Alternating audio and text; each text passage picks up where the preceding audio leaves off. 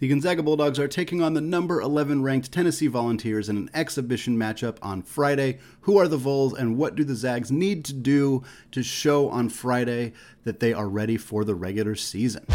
You are Locked On Zags, your daily podcast on the Gonzaga Bulldogs.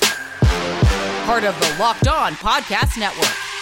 Your team every day.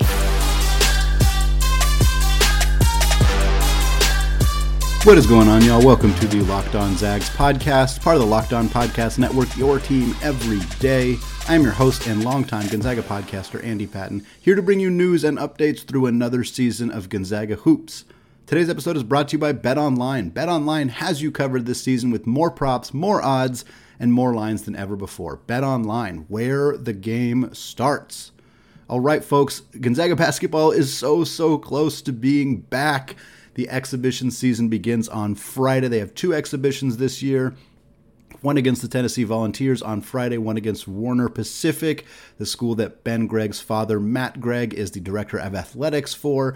And then, of course, the actual regular season will begin on November 7th against North Florida. So we are getting so close to talking about real live basketball against opposing players, not just scrimmages, not just practices, real basketball. And what a way for the year to start. Number 11 Tennessee, number 2 Gonzaga. If you use KenPom's ratings for 2023, the Zags are 3, Tennessee is 4. This is a fantastic matchup between two elite programs, two elite coaches in Mark Few and Rick Barnes. They've done this before. They've played closed-door scrimmages in the past. Back when Barnes was at Texas. I'm not sure if they've done one since he's been at Tennessee. I believe they have. Certainly they've played each other a handful of times. They played in 2018. It was an epic battle between that Rui Hachimura, Brandon Clark-led team. Admiral Schofield was the superstar for Tennessee. I think he dropped 30, including the game winner. Brandon Clark had one of the most ridiculous blocks I've ever seen. This is a fun matchup. Typically, we don't get super excited about the exhibition games because they're often against schools like Eastern Oregon or Southern Oregon or Lewis Clark State has been a prominent one. Warner Pacific is the type of game that they've played in the past, and while there's still things to glean from those games, experiences to watch out for, ways to see some of the younger guys potentially acclimated to playing at the Division I level, they don't often offer that much in terms of conclusions. And to be clear, I'm not expecting to take a ton from this Tennessee matchup either. I think Tennessee is very good. Gonzaga is very good. I'm not overly concerned with who wins. It kind of depends how they appear to be trying to run this thing. I don't know if Gonzaga is going to be doing a lot of substitutions, if there's going to be a lot of playing guys that aren't expected to play as much in the regular season, and same with Tennessee. Talking a little bit about Tennessee, well, for starters, I wanted to plug this there. For those who are not sure about purchasing the game, it is $9.99. It is via pay-per-view. I will post a link to how to purchase the game, the stream of the game in the show notes here. All of the money is going to support the McClendon Foundation. It's scholarships for underprivileged minority kids. It's through Tennessee. Extremely good and serviceable thing to do. Obviously, paying $10 for an exhibition game is not something that a lot of people were expecting to do this year.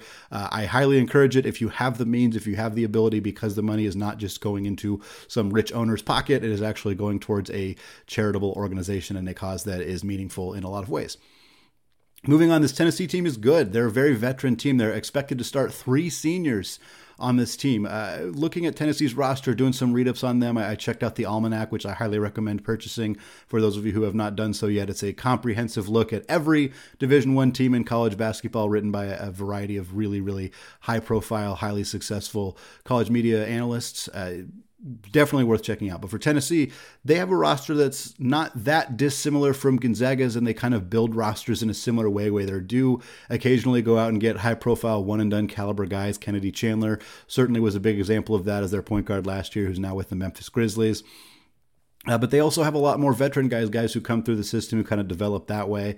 I think this team's going to be a nice combination of those two things. They, again, no Kennedy Chandler, but they're replacing him with sophomore point guard Zakai Ziegler, who's expected to be one of the best point guards in the league. He was on the Bob Cousy Award watch list for best point guard in the country, so clearly a player to watch out for there. Josiah Jordan-James, a 6'6" wing. He might be their best player. He's really talented, can do just a little bit of everything on the basketball court. They also have combo guard, their shooting guard, Santiago Vescovi, who shot 40% from deep last year. He's going to be a problem as well.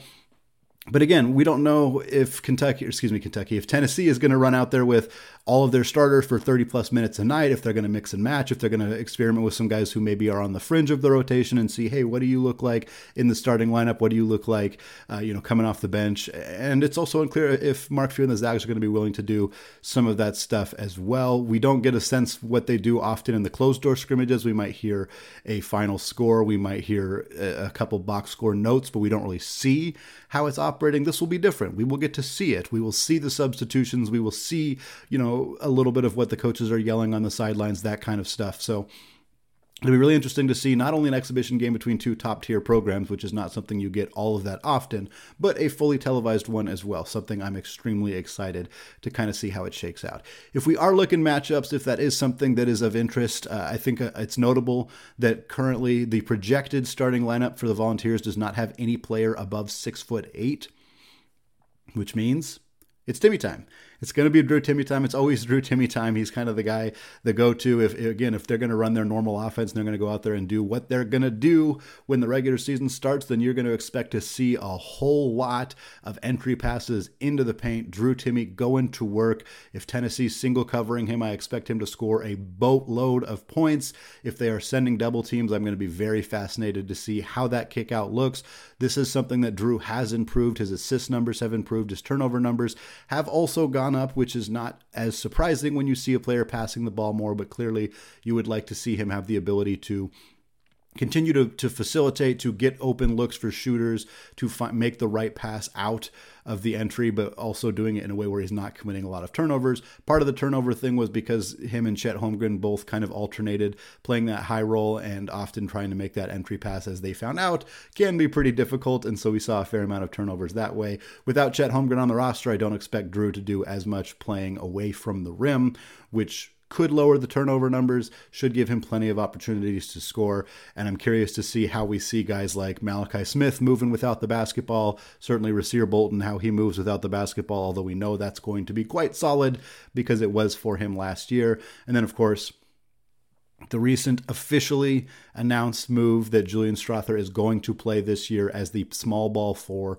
similar to the role done by Corey Kispert during the 2021 season. This was confirmed by John Rothstein of CBS Sports that this is how they plan to deploy Julian Strawther this year. We've been talking about it for months on Locked On Zags, so we've kind of been expecting that it's going to be a 3-guard lineup with Julian at the 4, Drew at the 5, with Anton and Efton Reed coming off the bench. That appears to be the expected way for this to roll. Again, I'm not going to take how they start this game necessarily as confirmation because it is an exhibition game. It doesn't count in the standings. Things could change, but I do expect to see that lineup at least, probably to start the game and probably for good chunks of the game. Mark Few doesn't like to do things too wonky. He plays things fairly close to the chest, and with this game being televised, I think we're going to see more or less what we're going to see from a starting lineup perspective going into the season. And then the kind of last thing I'm curious about with this scrimmage game, again, less results focused, less individual player performance focused. Certainly we will watch for that and we will talk about that next week if guys have notably good or notably bad performances in this game. But a big part of it is just how deep are they going to go? I expect that in the regular season, this lineup is going to get continually shrank down. I think 9 is, it's hard to envision it not being 9 if Dominic Harris is fully healthy. Right now, I'm not expecting to see Dom in this game. The last update we heard was that he was returning to full contact practice on October 10th, which was the Monday after craziness in the kennel. If we make the assumption that he did return to full contact practice on October 10th and has continued to practice in a full capacity since then, which there's no indication that that is not the case, I'm still not sure how many minutes he would get in an exhibition game. It takes a long time to get your basketball legs under you, to have that kind of amount of energy you need to really play full basketball. Now, does that mean he can't give you 5 minutes in this game, 8 minutes, 10 minutes?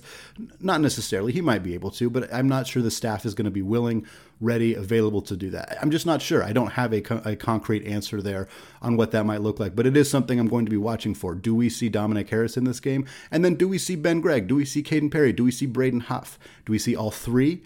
Do we see just two? Do we only see one? Do we not see any of them? Do they run a lineup with Drew and Julian starting at the 5 and the 4 with Efton Reed and Anton Watson as your backups, and that's it? Those are your 4 guys. Because if we don't see these guys in the exhibition game, the odds of us seeing them much more this year are pretty slim. We're going to see Ben. We're probably going to see Caden in the Warner Pacific game because it's a lower quality opponent. It's an NAIA school. It's another exhibition matchup.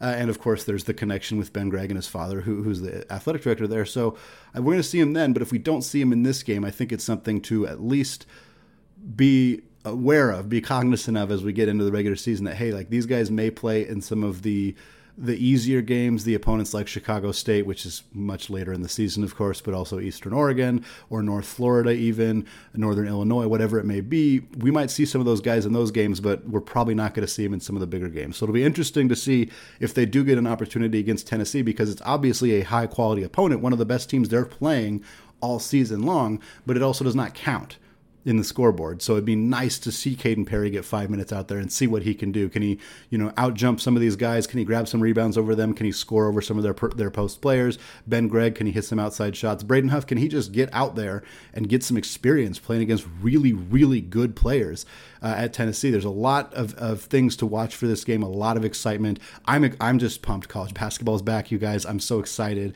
to get to watch the Zags, even if we're paying for it, even if it's an exhibition game.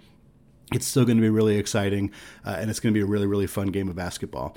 The last thing that I kind of want to talk about here, we're going to move into the second segment. We're going to talk more about Tennessee. We're going to talk about their incoming recruits, and we're going to have friend of the show and guest Jason Jordan of Sports Illustrated. He's joining us in segment number 2. He's going to tell us about Tennessee's incoming recruiting class, which players on the team we should be looking out for. Before we get there, though, I want to tell you all about Sweatblock.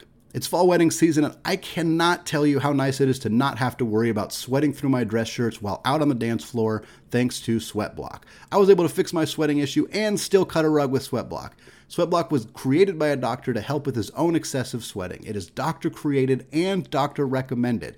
If you or someone you love is experiencing embarrassing sweat or odor, try Sweatblock. Save 20% with promo code LOCKEDON at sweatblock.com. Also available on Amazon.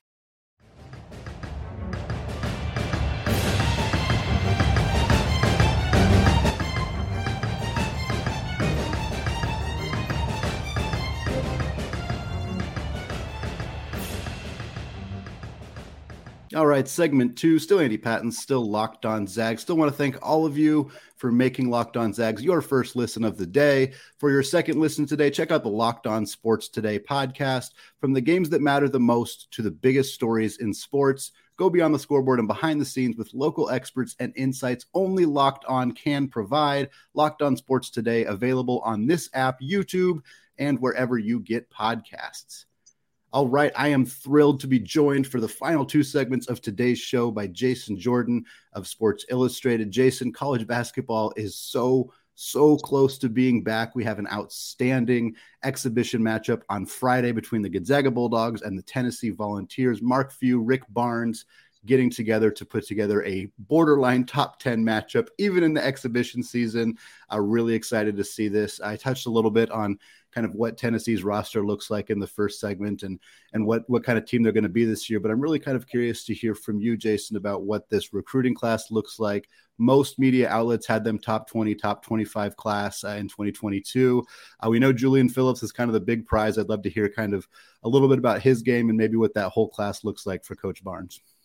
Yeah, definitely. Julian Phillips would definitely be the marquee player in that class. No surprise there. He was the best player at Link Academy last year, and that's saying a lot because Link Academy was loaded. But 6'8" wing matchup problem because of his length. I think his wingspan is like 6'11", if I'm not mistaken. Wow. So, that right there is yeah, going to disrupt some things on the defensive end, and he really gets after it on the defensive end. So he's able to disrupt passing lanes and guard pretty much all 5 positions. But he's super skilled as well, plays with high energy, scores at all 3 levels. And he's a guy who's definitely going to be a matchup problem just because of all those tools. And then he's a high IQ guy. And I think, a lot of people underrate his ability as a playmaker. So he has really good vision, makes the right play, makes the extra pass. And then over the last year, his jump shot has improved, especially from the perimeter, a lot. So he's going to be a nightmare of a matchup for sure. DJ Jefferson's, you'll see a theme here: 6'6" wing, 6'10" wingspan. Yeah. DJ Jefferson, lockdown defender there. And so BJ Edwards, I always thought he was very underrated. I don't know if it's because he played an Under Armour circuit or whatever, but one of the best scorers to me in that class. He's a bucket, walking bucket, right? And because he's a walking bucket, he gets underrated as a playmaker as well, because he's got great vision, sees the floor really well, and he plays at two different paces. So a lot of those guards can only play one way, like they're, straight line up and down. They love transition, but when the game slows down, they start to get a little lost. But he's able to play in the half court set too. So he's a guy I'm really high on. A scorer extraordinaire, but a really strong playmaker as well, gifted passer. Too, and I think people underrate him because of his scoring ability. And then Toby Awaka, 6'8" workhorse. Workhorse, just checks out anything that comes under the words workhorse. That is Toby. Just a relentless motor. At 6'8", he's a great rim protector. He won Gatorade Player of the Year. Most people probably know that in New York. Just big and physical. And a guy who finishes plays, maneuvers in the lane really well, doesn't try to be something he's not. And so that's one of the biggest things I love about any player. Just be who you are. Don't go out there being a point guard. And that's not him. Like he's confined down there, and he's going to do his damage down there. He's going to earn his money down there in the paint. Seems to be acutely aware of that, because he's always down there, causing disruption on both ends of the floor at all times. And that's saying a lot. So high motor guy, high energy guy. But you look at this, the class is relentless motors. You can check that off the box for all four. Guys who do a lot, except for Toby. The other three guys do a lot of things well, play a lot of different interchangeable positions, and they're all playmakers. So that is going to be tough to contend with for sure. That's a strong class. One of the things that I kind of noticed when I was looking at Tennessee's roster initially that definitely makes some more sense hearing your explanations was they didn't seem to have a ton of size just in the height compartment or department, but obviously if they got some guys with some long arms, some length, ability to be disruptive, even if not everybody is I think their projected starting lineup didn't have anybody over 6'8", but again, if they got some length, some ability to kind of be disruptive in that regard, I think clearly that's going to help them out a lot. And one thing that I've kind of been fascinated about with Rick Barnes is his program at Tennessee in the last however long he's been there. It's been a while now, I think seven or so years, is that they kind of have the ability to get players in who they're maybe aren't going to be on a long development track, or maybe one and done guys like Kennedy Chandler, or guys who are going to be stars right away. And then they can also kind of get guys in on the back end who develop over a couple of years. And they seem to have a pretty good track record of having success there. And I know, for my listeners, at least, we know that sounds familiar because Gonzaga has done a very similar thing where they get guys who maybe this is going to be a 3-year guy or a 4-year guy, or maybe this is going to be a true one and done. And looking at this class, it does look like there's some pieces here that maybe aren't going to play a ton right away, but might be, 3 years down the line, you're going to be like, well, that guy was outside the top 100 in the class. Like that guy wasn't a high-rated recruit. And it seems like they seem to do a really good job of that over at Tennessee. Yeah. I definitely agree with that. And that always happens. You get, that happens more than you say, that guy was really good and they were right about him. That happens more so. And people don't understand that because, again, we move on. It's been 3 years. We don't hold them accountable. Of course. So I always laugh at that too. Absolutely.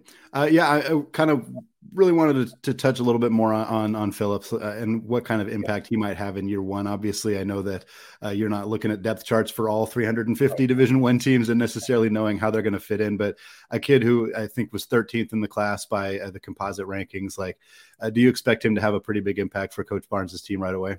Yeah, I know that Coach Barnes expects him to have a really big impact as well, But because he does so many things well, I'll give you an example. When they played in the Geico, there was so much on him, but he, they played a tough sketch, and they weren't in the I forget the NIBC. They weren't in that league officially, but they played one of the toughest schedules of any team in the country last year. And, he was the best player on the court a lot of times in those games, most times I would say in those games. So he's a guy who's going to, he doesn't have to score 25 points. He's going to get deflections. He's got great hands. He's going to create plays. He's going to get a piece of the paint and kick it out. He's a really heady, high IQ guy who, I've never seen somebody on the wing who's able to stay even at 6'8". He's getting by whoever, whenever. So just that part of it. And then if I tell you that he's a high IQ guy, that that's going to translate into problems for the opposing team. Yep. And so that's what's been happening, what I'm told in practice. He's lived up to all of that hype in practice so far. So, I definitely expect that to carry over early in the season, right away. All right, Jason, I want to switch gears on you a little bit. I want to talk about the hot topic throughout most of the summer for college basketball, for college sports in general, which is, of course, conference realignment. Huge talking point over the summer, especially when USC and UCLA made their somewhat surprising announcement that they're planning to go to the Big Ten.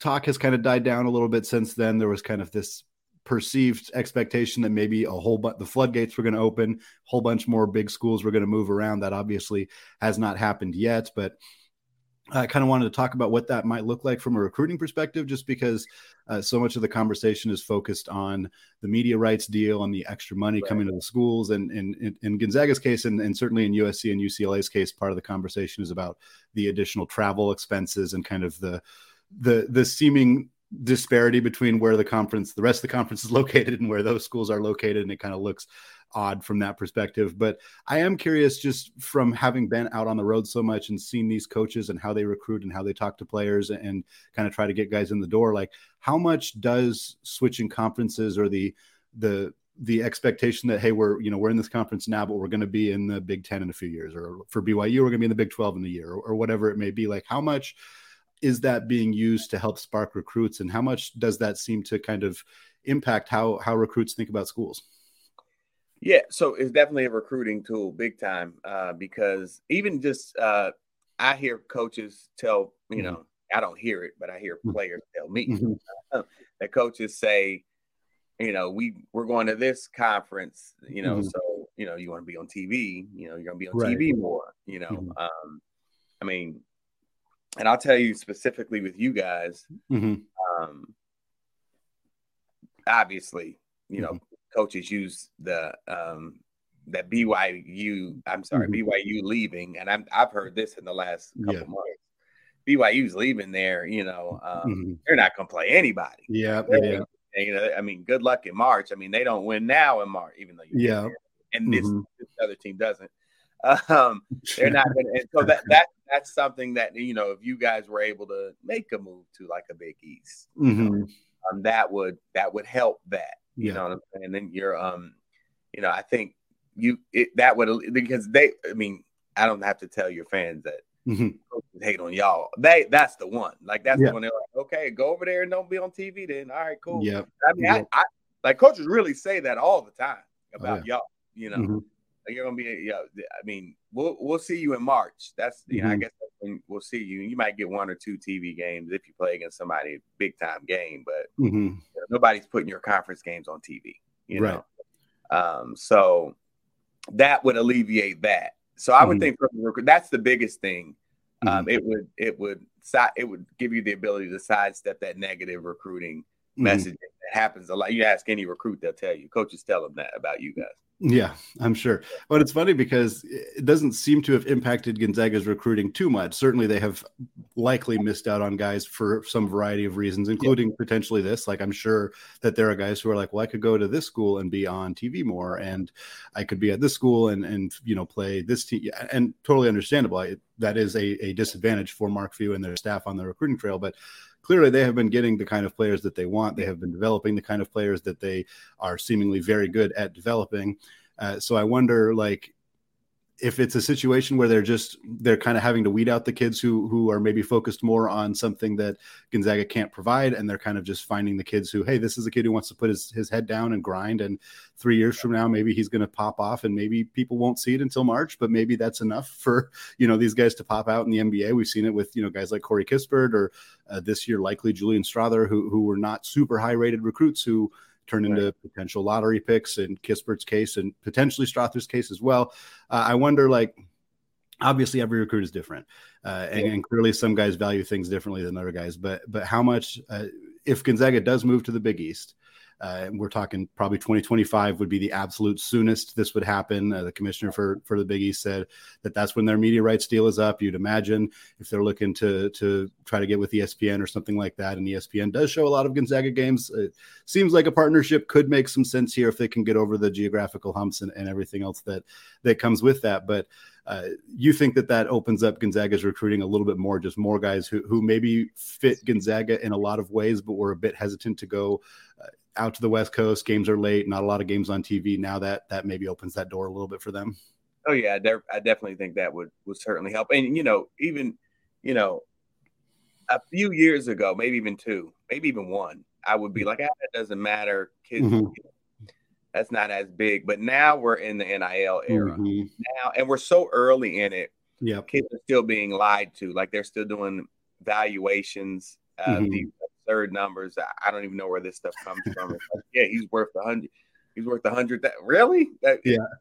I can tell you they're not getting that. No. Like, that's a fact, but it's early enough where people can lie to you, where you can be like, we don't have enough of a, we don't have enough of a sample size to be like, hey, you know how they said you could get 10,000? This kid got 500. Like, he didn't get that. I just want you to, so, but it's early enough where kids are like, okay, got to think about my marketing. And now it's okay to think about marketing. It's not taboo anymore. Okay. So now it will resonate more when somebody's like, hey, don't you want to be on TV? That's marketing. Again, we don't have a big enough sample size to realize that stuff don't matter as much. It makes sense to think that it matters. Right. Because it's like, hey, eyeballs equal dollars, right? But the reality is these kids not getting them valuations y'all are reading about. They're not getting that. They're not. Like, I mean, I'm not going to call the websites out, but they're not getting that stuff, man. It's just good for clicks. It's good for some clicks and for y'all to talk about it, but they're not getting that money. So, but because it's early enough, I do think that will factor in. I definitely can tell you that moms are doing follow-up questions on that NIL stuff, and how the marketing and being on TV helps. So, absolutely. Yeah. It's funny you mentioned NIL, which was the next kind of topic that I was going to bring up, and I thought covered it perfectly, because there's no way it's not making an impact, but it's so early, it's hard to know how much of an impact it's making. The last thing that I kind of want to talk about, and it's a conversation that I do Mailbag Monday episodes, and every Monday there's questions that talk about the fact that Gonzaga committed one player in 2022, and they only have one player committed in 2023, and so far they don't have anybody committed beyond that, which isn't super surprising, but it's clear that the Gonzaga hasn't, the years previous to that, there were 2-3-man recruiting classes pretty consistently. We're seeing less now. People are concerned if that's something that isn't necessarily going to hold up. I've had people say, well, it seems like it's more of a gamble to go via the transfer portal, which I disagree with. I think it's more of a gamble if you're not getting the top, if you're not getting the Chet Holmgrens and Jalen Suggses of the world, it's more of a gamble to go with, top, outside of the top 60, 70 high school guys. I would rather gamble on, the guy, Malachi Smith, the guy they secured from Chattanooga, who averaged 20 points per game in the SoCon. That seems like a safer bet to me. Do you think for Gonzaga, who has always succeeded in the transfer portal well before we had the ability to transfer right away without sitting out a year? I mean, Kyle Wilcher, Brandon Clark, et cetera. They've had some really high level players there. Do you think that they're doing that in part because they're having a tougher issue with recruits, or is it maybe just the COVID year and made it harder to evaluate high schoolers? Or it seems like there's a lot of factors that could be at play here. Yeah, no, I mean, I think what I've heard from, staffs consistently, and when I say consistently, I mean everybody, they are 100% putting a lot more weight into the transfer portal. Yeah. Just because, remember, they gave them an extra 15 days this year to say, hey, I want to get out of here, right? So that if you don't think 15 days is huge, I mean, that's huge, Yeah. right? So they know that the number is going to grow substantially this year. They're going to be more and more prospects. So, I mean, you be doing yourself a disservice to load up on high school players when you can get potentially experienced college guys who have already proved that they can contribute at this level. So I certainly know that that's what they're doing. And I would say, certainly trust the process, because this is a new world. We're all learning it on the fly. Yeah. So, you're going to be happy with the transfers that you pull when you're winning games. So I'll say, I know that there is a plan, and I know they know what they're doing, and they're still in the mix for some guys, some elite guys in the 2023 class. So, and I think we'll be learning more in the next couple months on that stuff. Well, Jason, that's a perfect segue into the kind of the end of the show for us. Obviously, very excited to have you continue to come on the show in future weeks as we kind of get a sense of some of those 23 guys that Gonzaga fans have been very eager to find out.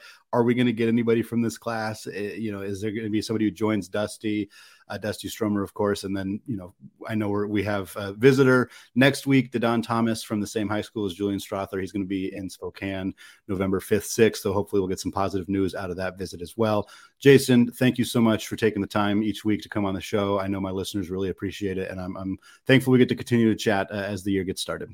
I always enjoy it, man. Thanks for having me. All right, that is going to do it for me today. Don't forget to check out my written content, scorezagscore.com. We got one more player preview episode coming out on Friday right here on the Locked On Zags podcast. Available wherever you get your podcasts, available on YouTube as well. Go hit that subscribe button. Folks, we are less than 5 followers away from getting to 1,000 subscribers on YouTube, so go hit that button if you haven't done so yet. It is much appreciated. Finally, I want to thank all of you who have made Locked On Zags your first listen of the day. For your next listen, please check out the Locked On Sports Today podcast, the biggest stories of the day, plus instant reactions, big game recaps, and the take of the day. Available on the Odyssey app, YouTube, and wherever you get podcasts. All right, thank you all for listening, and go Zags.